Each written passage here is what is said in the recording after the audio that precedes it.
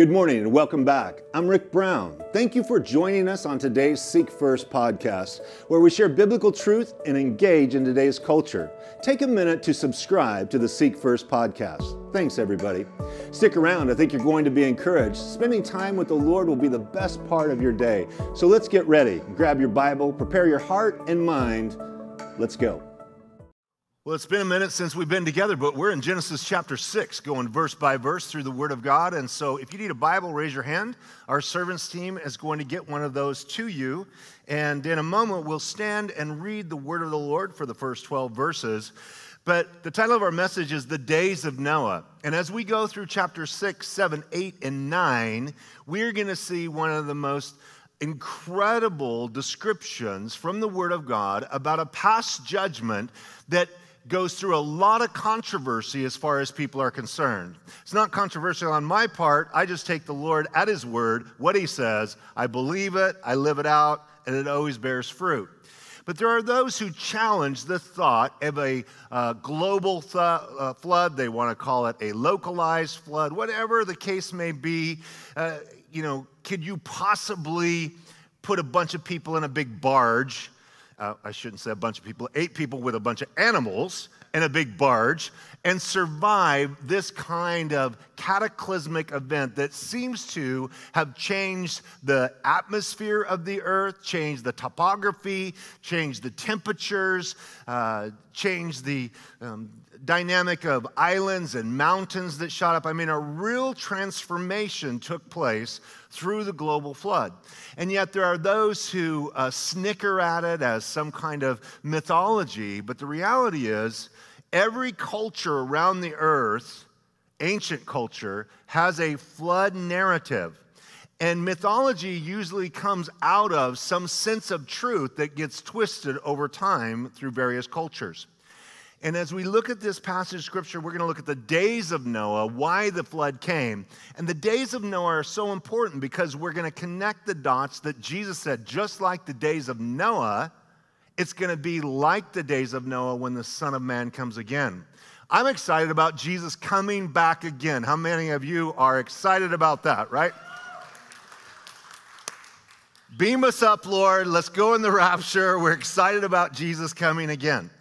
And the reality is we can look at the days of Noah and see a parallel to where we are today. And we'll point that out as we go through it. So let's look at the cultural relevance, what is going on. And this couldn't be at a more appropriate time in our culture and what has really unfolded in the last 3 years because it's just went on hyperdrive of wickedness in the land. Because bad people in leadership bring bad policies that produce a bad result in communities around the nation.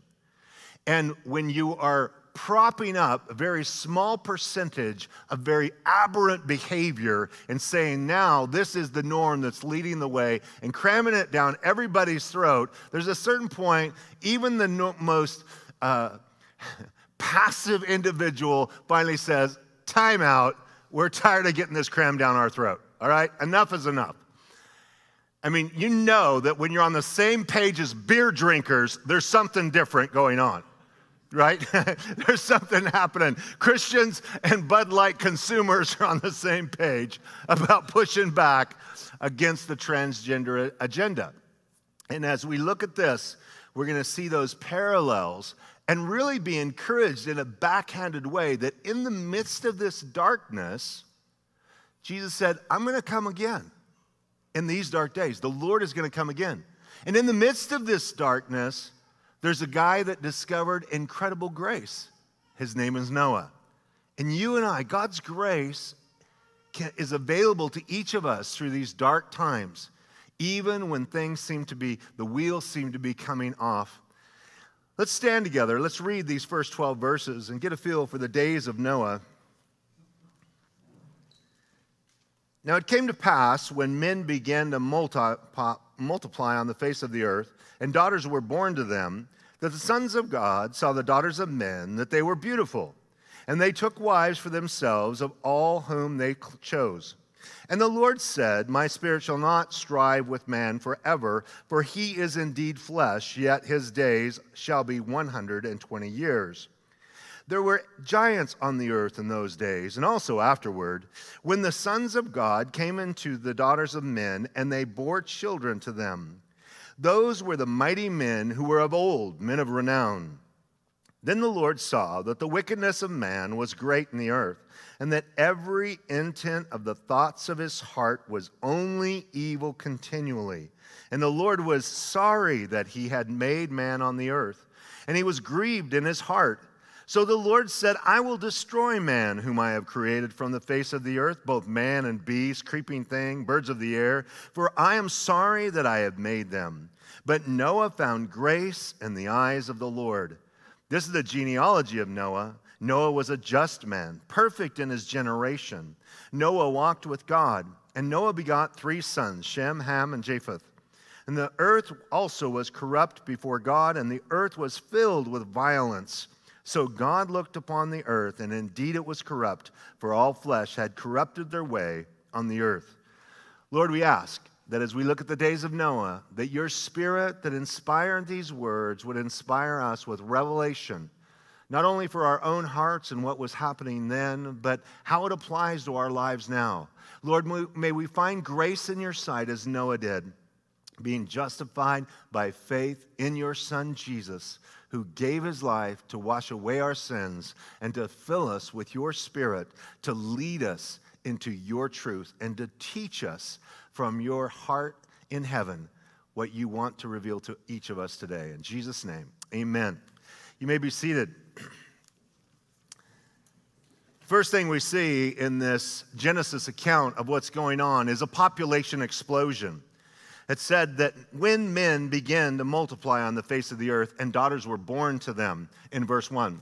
There's a population explosion going on because of the longevity of life. The average lifespan of man was 900 years of age. We have the oldest man recorded that when we finished chapter 5, though it's been a few weeks, that was Methuselah, 969 years of age. And the others were, Adam was 930, Jared was 962. It's bouncing around in, almost a millennium. Can you imagine living that long? I'm only 58 and I'm ready for this deal to be done, right? It's like, come Lord Jesus, I'm ready for heaven. There's no big thrill that I'm waiting for. Just imagine, I'm not even a teenager, so to speak, right? And this population explosion, if people are not dying and there's no birth control, imagine the incredible amount of people that was living on the face of the earth. We are going through our own population explosion. There have been those, especially those who want to emphasize eugenics, that somehow we need to use birth control and then also medical means so that people do not continue to procreate. China did their best at it, and now they've sown the wind, now they're reaping the whirlwind. It turns out you actually need a younger population to be coming up to take care of the older population. It's just you would have thought somebody would have spoke up about that. And if everybody wants their name to continue on and it goes through the sun and they're aborting all the female children that are coming on, you're going to have problems. I guess it's one way to raise up a very angry, frustrated army of young men. That'll work. But now it's turned the other way. They say by 2050, okay, so that's less than 30 years, 28 years from now, the earth is going to see a decline in population that begins to plummet. A people need a 2.3 birth rate to maintain a civilization or their nationality, whatever it might be. So 2.3. So I, like a lot of people, I had 2 children. I kind of missed the mark. I should have got the 0.3, right? If I wanted to continue on. But then there's those families that have 3, 4, 5, 6. Micah, a young man, just 30 years of age, he's got 5. I mean, he's going for an even dozen. So he's going to make up for me and a few other people on the team. But now they realize that all of the westernized world, this includes America, Europe, all of them by 2050, their population decline of who they are as a nation is going to be significantly changed. This is going to happen in China and everywhere else in the world. It's not happening in India because they do not enforce, obviously, birth control. So India is going to become the largest nation in the world. They're going to surpass China. And other nations that do not, the Muslim nation is very much like Catholics or Mormons that promote, Muslims move into a neighborhood and they take it over by birth rate. They take it over by population.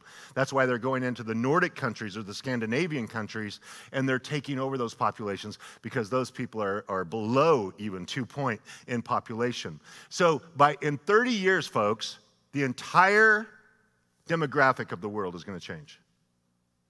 So here's a population explosion that's happening back then, but now we're going to see, people said that the planet cannot sustain 10 billion people. We're right now at 7 3/4. We're bumping up next to 8 billion people in the world.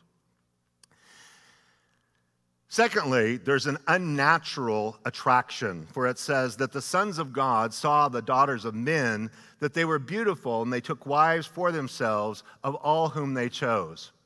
The sons of God and the daughters of men seem to be two different groups. It's not just like somebody coming to a Christian single mingle and meeting somebody. Something else is going on there, and we'll unpack that in a moment. But there seems to be something nefarious, diabolical, shall we say, demonic in this experience.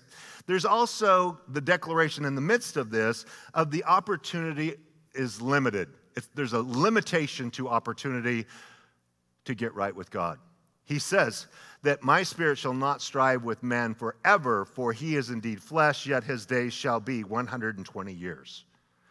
The Lord says, my spirit's been striving, my spirit's been striving. Men, women are rejecting the Spirit of the Lord that's knocking on the door of the heart. The Holy Spirit's the one that comes alongside us, that convicts us and draws us to Jesus. And the Lord says, you know what? No longer 900 years. Now, there are those who believe, because of the context that there's a flood coming, that it's saying that you have 120 years till the flood comes. That's a possibility. But because Genesis 5 ends with Noah at 500 years of age, and then the Lord speaks to him here, and he goes into the ark at 600 years of age, that's 100 years, not 120 years. I believe personally that the second interpretation of this passage is the Lord is drawing a line in the sand that we went from an average age of 900 years of age, now it's going to be about 120 years of age, and then when Moses writes the 90th Psalm, then it goes to 70 to 80 years of age. There's a slow decline from 900 to 120. So Moses died at what age? 120. His predecessor Joseph of 400 years died at 110. And it slowly went down. Abraham was 175. Isaac was 180. Jacob was 147. Joseph was 110. And Moses was 120 when he died. Then the average age now is 70 to 80 years around the planet. What is the average age of lifespan in America? If you combine the genders, 79.3. I would say that's pretty close, wouldn't you? Pretty accurate in what the Lord has said. So there's a limitation. The thing is, you guys, there is a day we do not know when. There is a line we do not know where when God's Spirit stops knocking on the door of a human heart and says, you've made your decision.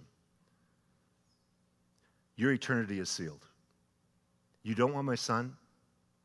You don't believe in his sacrifice for your sins? Fine. God's a total gentleman. He steps back and he says, my spirit's not going to always strive with you. And there's that moment and that time in which that stops. And the Lord says here, if he's given a lifespan, that time stops at your last breath, at your last heartbeat. Praise God, right? You got that last 30 seconds, Jesus, save me. It doesn't take much to be very long to get saved by faith. But then there's now this demonic sexual mutation that takes place as I talked about the unnatural attraction. This is a very controversial passage. I'm going to give you the three basic interpretations from different commentaries and Bible teachers. In verse 4, it says, there were giants in the earth in those days, and also after the flood. So there's giants before the flood and after the flood. When the sons of God came into the daughters of men, and they bore children to them, those were the mighty men who were of old, or men of renown. The word is the Rephaim. And so the Nephilim, the Rephaim, there's a number of names for them, are giants. David killed a giant by the name of Goliath that was 9 foot 8 inches tall. He literally was 4 inches from standing under a basketball hoop just like this. That's how big Goliath was. We have somebody like Og, king of Bashan. Do you know why you have a king-size bed? Og, king of Bashan's bed was 13 foot long because the dude just didn't need more room. He was ginormous. He was a giant. The scriptures talk about all these different people, the Moabites, the Edomites, the Ammonites. They all had different names for the giants. The Israelites called them the Anakim. Well, there were giants before the flood. There were giants after the flood. But it's because the sons of God married the daughters of men and had sexual relations with them. Now, the first interpretation that is non-spiritual in nature, well, I guess it's spiritual in that it's unbelievers marrying believers, is the thought that the godly line, as we see here, the sons of God, godly line of Seth, and the ungodly line of Cain, is basically the descendants of Cain and the descendants of Seth. There's a godly line, there's an ungodly line, and these unbelievers are intermarrying, but that doesn't explain why they're creating giants, though many believe this interpretation. If you do, you have every right to be wrong. I give you that freedom. B, they are demons in women, which is it is the most out there, the most difficult to wrap your head around, because how does a non-physical body have sex with a physical body? The third interpretation is a demon-possessed men had sex with women, and there was some kind of mutation that took place, some specific satanic onslaught to contaminate the bloodline, because the devil, knowing that the seed of a woman one day, the Lord Jesus, come, and as we'll see in a moment, Noah was just, which had to do with him being right by faith with God, but he was perfect in his generation, and some believe that perfect in generation means that he genetically had not been contaminated by the sons of God and the daughters of men experience in that whole dynamic. So I lean towards the third interpretation, option C, and that is the demon-possessed people inhabiting bodies. By the way, those who believe that the godly line of Seth and the ungodly line of Cain, which was just humans, that one group being followers of God and one not followers of God, they'll point to Matthew 22:30 that says, Jesus said, in marriage we will be like the angels, we won't be married. You know, I'll know Tammy in heaven. Somebody said, do you think we'll know each other in heaven? I said, for heaven's sakes, I hope we're not stupider in heaven than we are here. If I know you now, right, we're going to know each other there. And I'll know Tammy, but I'm not going to be married to my wife, Tammy. A couple of weeks ago, we celebrated our 37th wedding anniversary. We went out the first time when I was 17. She's the only woman I've ever loved. And if the Bible taught that I could be married to this chick, I'd say, right on. Now, if your marriage is not so good, that's a bad theology for you. You wouldn't like that at all, right? That's why the Mormons came up with their own theology with multiple wives, that the man had the opportunity after the resurrection to call forth in the resurrection the wives he liked. So that has a way of solving those problems. Anyway, I digress. So, but the reality is that just because it says we will not be married in heaven and that angels are sexless, people take that verse and that passage and say that, no, it just says there's no marriage in heaven. It doesn't say they're sexless. We don't know that. I'm not saying they are. I'm not saying that. What I'm saying is you can't build a case there very strongly from that because it's simply not marriage. And The angels these are disobedient angels. As a matter of fact, if you want to do some study, I don't have to do all the studying for you. You can look at 1 Peter chapter 3, verses 19 through 20, 2 Peter chapter 2, verses 4 through 9, and Jude chapter 1, verses 6 and 7, because these passages specifically put together the fallen angels and sexual immorality in a different way. And because of that, these specific demonic creatures have been put in chains until the great day of judgment. We know that there are demons alive and well and active that are free. They're not in chains. But these specific demons, because of their violation, are in chains because of what they had done. And so there's some crazy things. Now, we don't see giants in mutations. Now, also because after the flood, it obviously doesn't solve it all.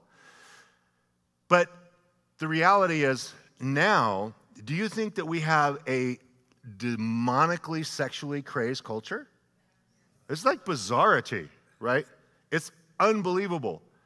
If I, as a guy, decide I'm going to become a woman, which every single cell, every single chromosome in my body, every cell is masculine, okay? And so if I go into surgery and they, do some brutal things to my body and say that I'm going to be a woman.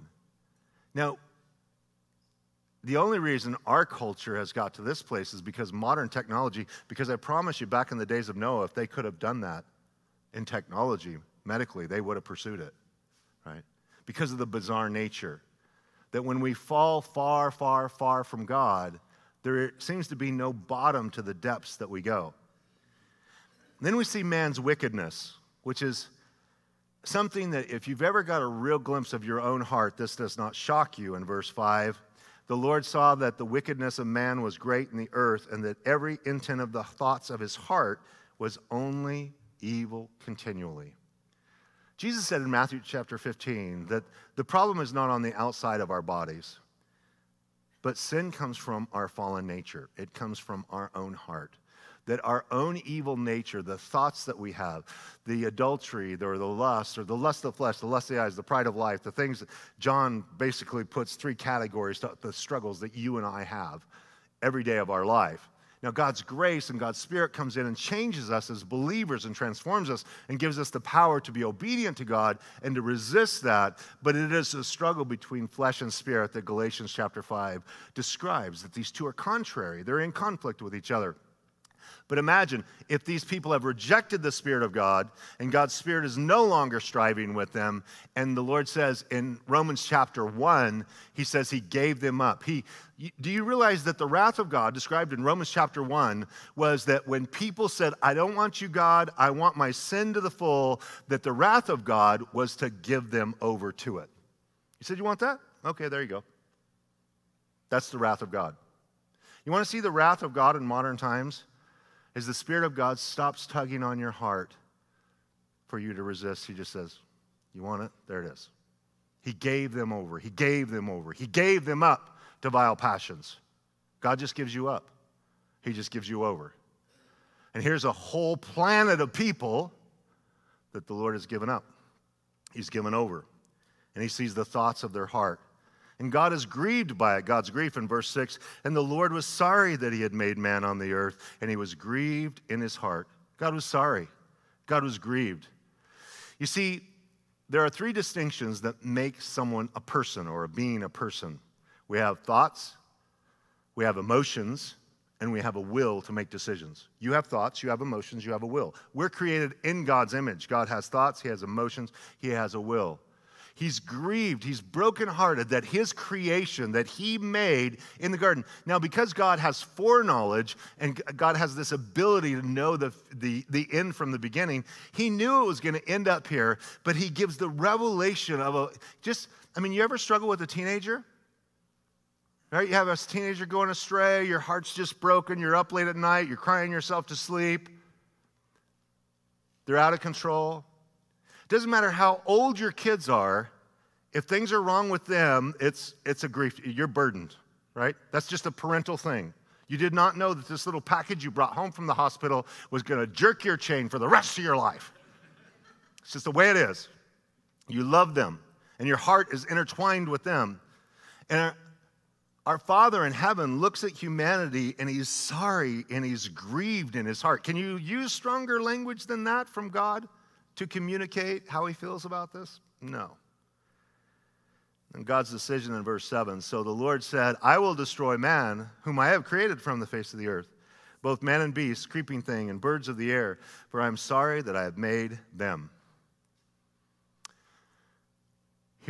Here's where people charge God with wrongdoing. How dare God wipe out an entire planet of population minus 8 people he's going to put on a barge to float around for a year, basically, and come out the other side and repopulate the earth? Well, God created everything in the first place, and he has that choice. And do you know that all of us are terminal? Why is it that if somebody dies when they're 20, it's a tragedy? If they die at 80, it's a relief. Why is that? Because we have an expectation of what's appropriate for death, right? You get a good long run, 70, 80 years, and you're done. I had a good life.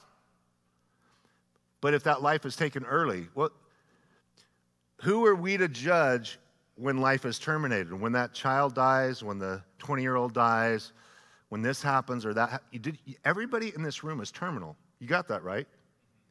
None of us, unless the rapture happens, which I'm pulling for, I would totally like to bypass the whole, right? Let me out of here. I think that would be way cool to bypass death. But if not, there's no other way out of this deal, you guys. So, that being said, when God chooses to terminate the life of everybody that is already terminal, and he does it in his sovereign choice by the judgment of God, the next time he's going to do it is not by a flood, but he says by fire, as we see in the book of Revelation through the 7 seals, the 7 trumpets, and the 7 bold judgments. And it says at that time that the people that are around God's throne say, holy and true and righteous are your judgments, O God. When God's judgment is dealing in a future judgment that's coming to planet Earth, God says, the people around God's throne say, righteous and true are your judgments. You see, those who are closest to God's throne agree with God the most. And those who are the farthest away from God's throne agree with God the least. It is God's prerogative to bring my last breath when he chooses to. And I accept that. When he's done with me, could happen right now, 58, major heart attack, boom. Wouldn't it be great to go preach? And I would think, wow, come to heaven, look, caught me preaching, went to heaven, there for 30 seconds. And all of a sudden, the light starts coming back, and I wake up, and there's Pastor Craig doing mouth to mouth. I want you to know I'm going to punch him right in the mouth. I'm in heaven, and you brought me back to this garbage. You deserve that black eye. Don't ever revive me. Do not resuscitate. Should wear a big tag around my neck. Do not resuscitate. I'm ready to go. All right? But in the midst of this, there's somebody that found grace. You see, a sentence of judgment by the judge of the earth was passed. Guilty. All will die, except one guy. He found grace. Doesn't say he deserved grace. Look what it says in verse 8. But Noah found grace in the eyes of the Lord. And this is his genealogy, because you see the grace that comes to him, then that grace gets to go to his 3 boys, Ham, Shem, and Japheth. These 3 boys.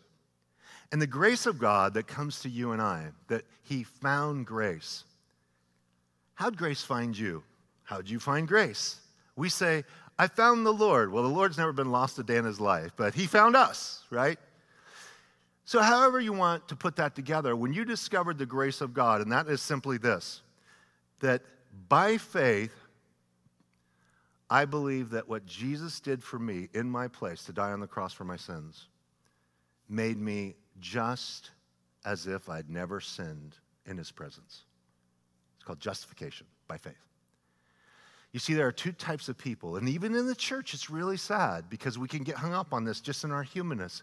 There's a group of people, even here tonight, we're not going to have you show your hand, raise your hand, but there are those that deep down inside, you sincerely have a hard time with grace.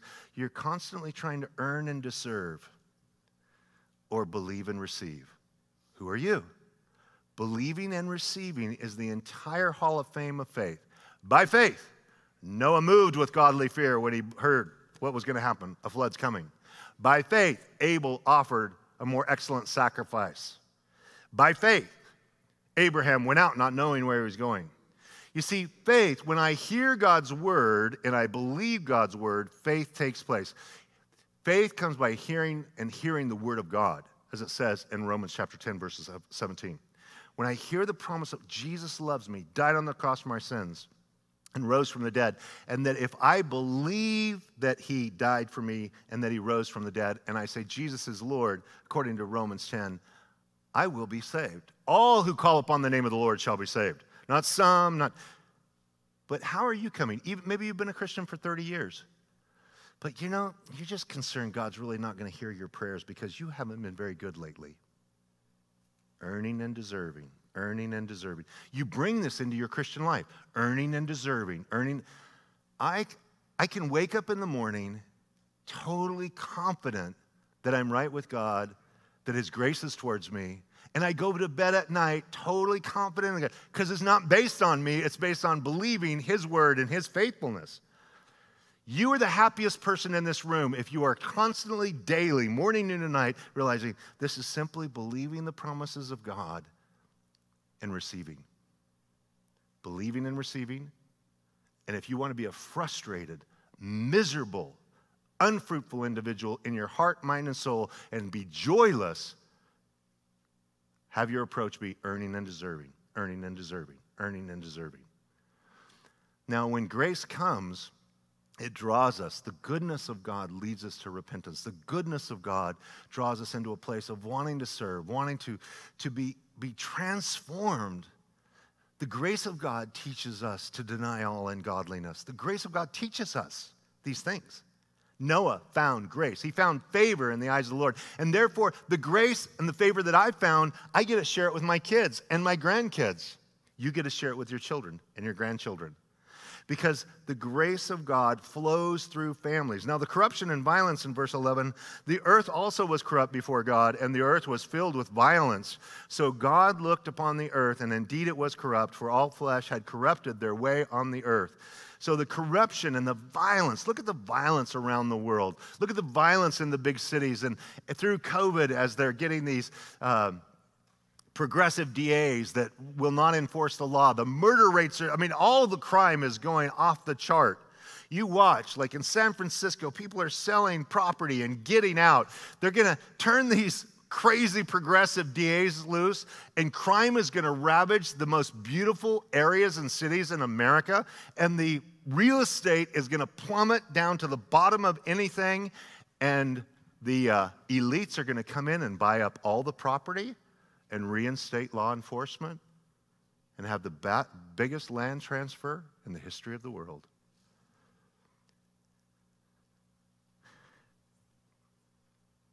When you see the corruption, when you see the violence, when you see the corruption that we now have a two-tier justice system, President Trump, because of some boxes of documents, has 37 counts against him, and President Biden, with all of his money pandering around the nations of the world with his son and Hunter Biden, there's two different justice systems.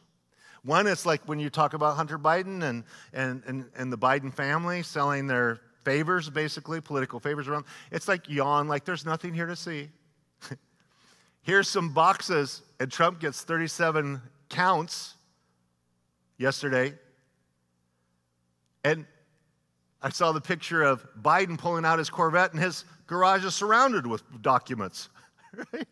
It's just the corruption. The root of this Hebrew word is decay. You ever open the fridge and then just something's been there too long? So, that's what it's like every time you turn on the news now. It's like, the corruption and the decay just makes you sad, just like hits you in the face. There's something dead. The swamp. The Lord sees this. In the midst of all this, Noah now hears. He hears the message of the Lord. The Lord God said to Noah, "The end of all flesh has come before me," in verse 13. "For the earth is filled with violence through them.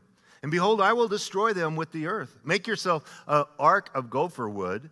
Make rooms in the ark, and cover it inside and outside with pitch. And this is how you shall make it. The length of the ark shall be 300 cubits, its width 50 cubits, and its height 30 cubits. You shall make a window for the ark, and you shall finish it to the cubit from above, and set a door of the ark in its side. You shall make it with lower, second, and third decks. Behold, I myself am bringing floodwaters on the earth to destroy from under heaven all flesh in which has been the breath of life. Everything that is on the earth shall die." So he says, I want you to, don't think of, why is it called an ark? An ark is basically like a shoebox, like the shape of a shoebox, right? It's an ark because it's basically a barge. That would be a better word for it. It's a barge. The Ark of the Covenant that would come later, which was about 2.5 feet, right, is like a box.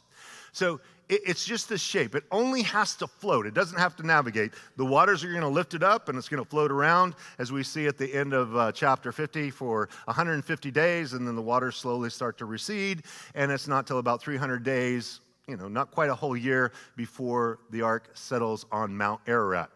And he gives them this ginormous project, right? There's no Home Depot down the street, right? There's no power tools. There's no nail gun. There's no drills. But he's got 3 strong boys. And so these 4 men and their wives are going to build a boat that is 450 feet long,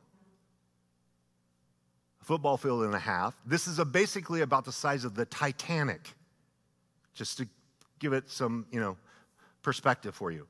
If you haven't seen the ark, the physical ark that is built to these dimensions in Kentucky by Ken Ham, I encourage you to go and to be in awe.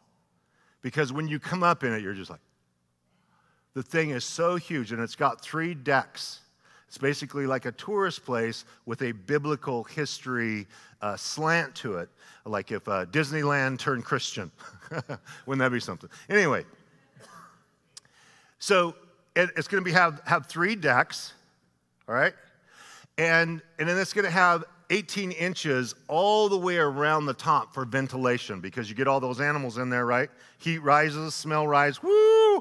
That place is going to be a very ripe place for a year. And they're going to have provisions, as we'll see in a little bit, as we read this. And so it's a huge boat. Now, you say, well, you couldn't fit all the animals. Do you know that the average size of an animal on earth is about the size of a sheep? About the size of a sheep.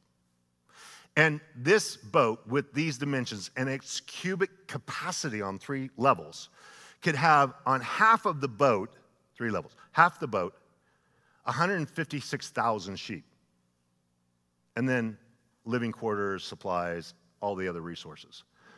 You say, what about the dinosaurs and all those different things? Well, they don't have to take, when we get to the animals, which we will next week, 2 by 2, they don't have to take adult-size animals, right? They can take infants in anything that they do. And fortunately for them, the Lord brings the animals to them 2 by 2. Can you imagine that Fish and Game Wildlife Roundup? If you're trying to round up, the Lord just brings them to them. Now, Noah believes, what does he just hear? He says, the Lord says that he's going to bring judgment. There's going to be a flood. How does faith work? Faith works, I hear from God, I believe what God says, and that produces a saving faith. He hears this in verse 18, but I will establish my covenant with you, and you shall go into the ark, you, your sons, your wife, and your sons' wives with you. And of every living thing of all flesh, you shall bring 2 of every sort into the ark to keep them alive with you. They shall be male and female. No transgender animals are going to work. You've got to have reproductive abilities. Of the birds after their kind, of animals after their kind, and every creeping thing on the earth after its kind. 2 of every kind will come to you, and to keep them alive. And we'll see in the next chapter that he gets additional 7 of clean animals because of some things we'll talk about at that time. Noah is also to provide in verse 21, and you shall take for yourself of all food that is eaten, and you shall gather it to yourself, and that shall be food for you and for them. So he's going to be doing dry storage of grains, seeds that can survive. There's no need of refrigeration. Animals can eat it. He's got to gather all those supplies. How long is this going to take? Chapter 5 ends, he's 500 years old. Chapter 7, he's 600 years old, and the flood comes. So 100 years. And what does it say? Noah obeys. Thus Noah did according to all that God commanded, so he did. Can you imagine God telling you to take on this project? You're having a hard time teaching Sunday school twice a month on a Sunday morning. And the Lord says, no, I want you to spend the next 100 years of your life building 6 days a week, because they had the mode that God worked 6 days and rested, even in those ancient times. So I want you guys to work hard. You're going to get this gopher wood. You're going to cover it with pitch on the outside and the inside, which would preserve it, waterproof it. And Noah obeyed. And because Noah, what if, just pray tell, like when God asks us to do something, we just kind of blow God off? What would have been the results of disobedience in this situation? No humans, no humanity, no civilization. We wouldn't be here today. And I've shared this with you a couple of times, but about 8 years ago, they did the largest DNA study in the history of the world. 100,000 different DNAs, or part of the strand, because when you're crunching, I guess, that kind of data, you can only do part of the helix, the strand of the DNA. And they came out with a conclusion that the scientists were very troubled by. It said that we all came from one set of parents. We all came from Noah and Mrs. Noah, but more than that, all of us came from either Shem, Ham, or Japheth. And these are, when we get to the table of nations and we see how the people went out through the earth, it is the most ancient document in history of how peoples populated the earth in all of ancient Scripture. And it's so important. The first 11 chapters of Genesis are so crucial. That's why you want to go back to the beginning, which Genesis means the beginning. But here, Noah, it says that he was a preacher of righteousness. Peter calls him a preacher of righteousness. Can you imagine what the neighbors thought if you started building a boat that's 450 feet long in your backyard, right? It's 450 feet long, it's 75 feet wide, it's 45 feet tall. Don't you know, everybody in the neighborhood would call him Old Crazy Noah. Oh, crazy Noah. And he's preaching. He's a preacher of righteousness. He's telling them, repent, get right with God. The judgment of God is coming. And he was a preacher of righteousness for 100 years without any fruit. How do we know there was no fruit? Because still only 8 people got in the boat, because everybody thought he was nuts. Everybody thought he was crazy.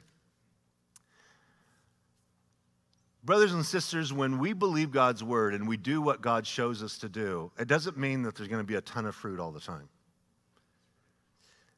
Our job is, duty is our job, the results are God's, right? If we're faithful with the responsibilities that God gives us, then the fruit or the results, that's up to him. And that really sets us free, because oftentimes we're expending a lot of effort and we don't see a lot of fruit.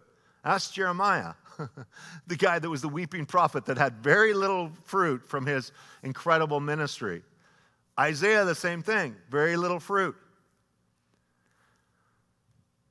But Noah's fruit is sitting in this room. Noah's fruit, that he bore the responsibility, because Noah could have shirked, he could have dodged this responsibility. He said, why me? Why am I the guy? Pick him. Pick somebody else. Pick somebody else's family. No, but he said, Lord, no, I'm going to trust you. I get to be a part of saving humanity, saving the animal kingdom, so that we had a reboot. How do you, as the God of the universe, hit reset You know, they tell you when your computer goes glitchy, what's the first thing you do? Turn it off and on. Right? Anytime I call some tech, they go, did you turn it off? Yes, I did it 3 times. Turned it off and on.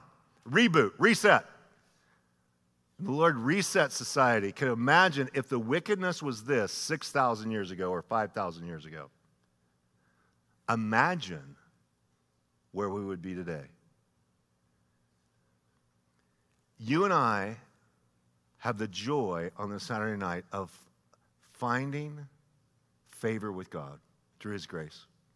Through the love of God for you, the love of God for me. We are not perfect, because I think that sometimes people are a little freaked out when we see what's going on in the world. Don't you think Noah's a little freaked out? A flood's going to come. I hope this boat holds together. He's not a boat builder, right? There's no class. There's no engineering. He hasn't been to school, but God gave him the blueprint. But I love what Peter says, and he says it in context of all of this, of the angels that got involved with those people at the flood. It says in 2 Peter chapter 2, verses 4 through 9, God did not spare the angels who sinned. He brought judgment. He did not spare the ancient world. He brought a flood to the world to judge them for sin. He turned the cities of Sodom and Gomorrah into ashes, judging their sin. But in the midst of that, he saved Noah. He delivered Lot. And the Lord knows how to deliver the godly out of temptations and to reserve the unjust under punishment for the day of judgment. God knows how to deliver us, you guys. And His favor is with us. No matter how dark this gets out here, we're coming through this. We're coming through it because our God is faithful and He will direct us. That's why it's so important to know the Scriptures and to feed upon the Scriptures, because it fills you with courage and faith rather than fear and despair. Some of us are filled with fear and despair. Shake it off and trust the Lord, because you and I win. We win. Noah and his family won. They came through the flood. Because there's nothing that this world can do to us. The worst they can do to us is take our life. And when they do that, they've just given us our ticket home. So it's hard to threaten people with death when that's your graduation day. You're like, right on. Let's get with it. All right. Let's see what God does. He's able to bring us through. Amen? Amen. Let's pray. Lord, thank you for your word. Thank you for your goodness. You truly are faithful. You know the beginning from the end, Lord. You alone. There is no one beside you, Lord, no other. And we pray that as we seek your face tonight, as we worship you in spirit and truth, that your word would fill your people's hearts with faith, hope, and love. Faith that we can trust you, hope at the certainty of coming good from the hand of a loving God. And as we trust you, and as we are filled with hope, Lord, help us walk in love with the people who are around us. We ask it in Jesus' name. Amen.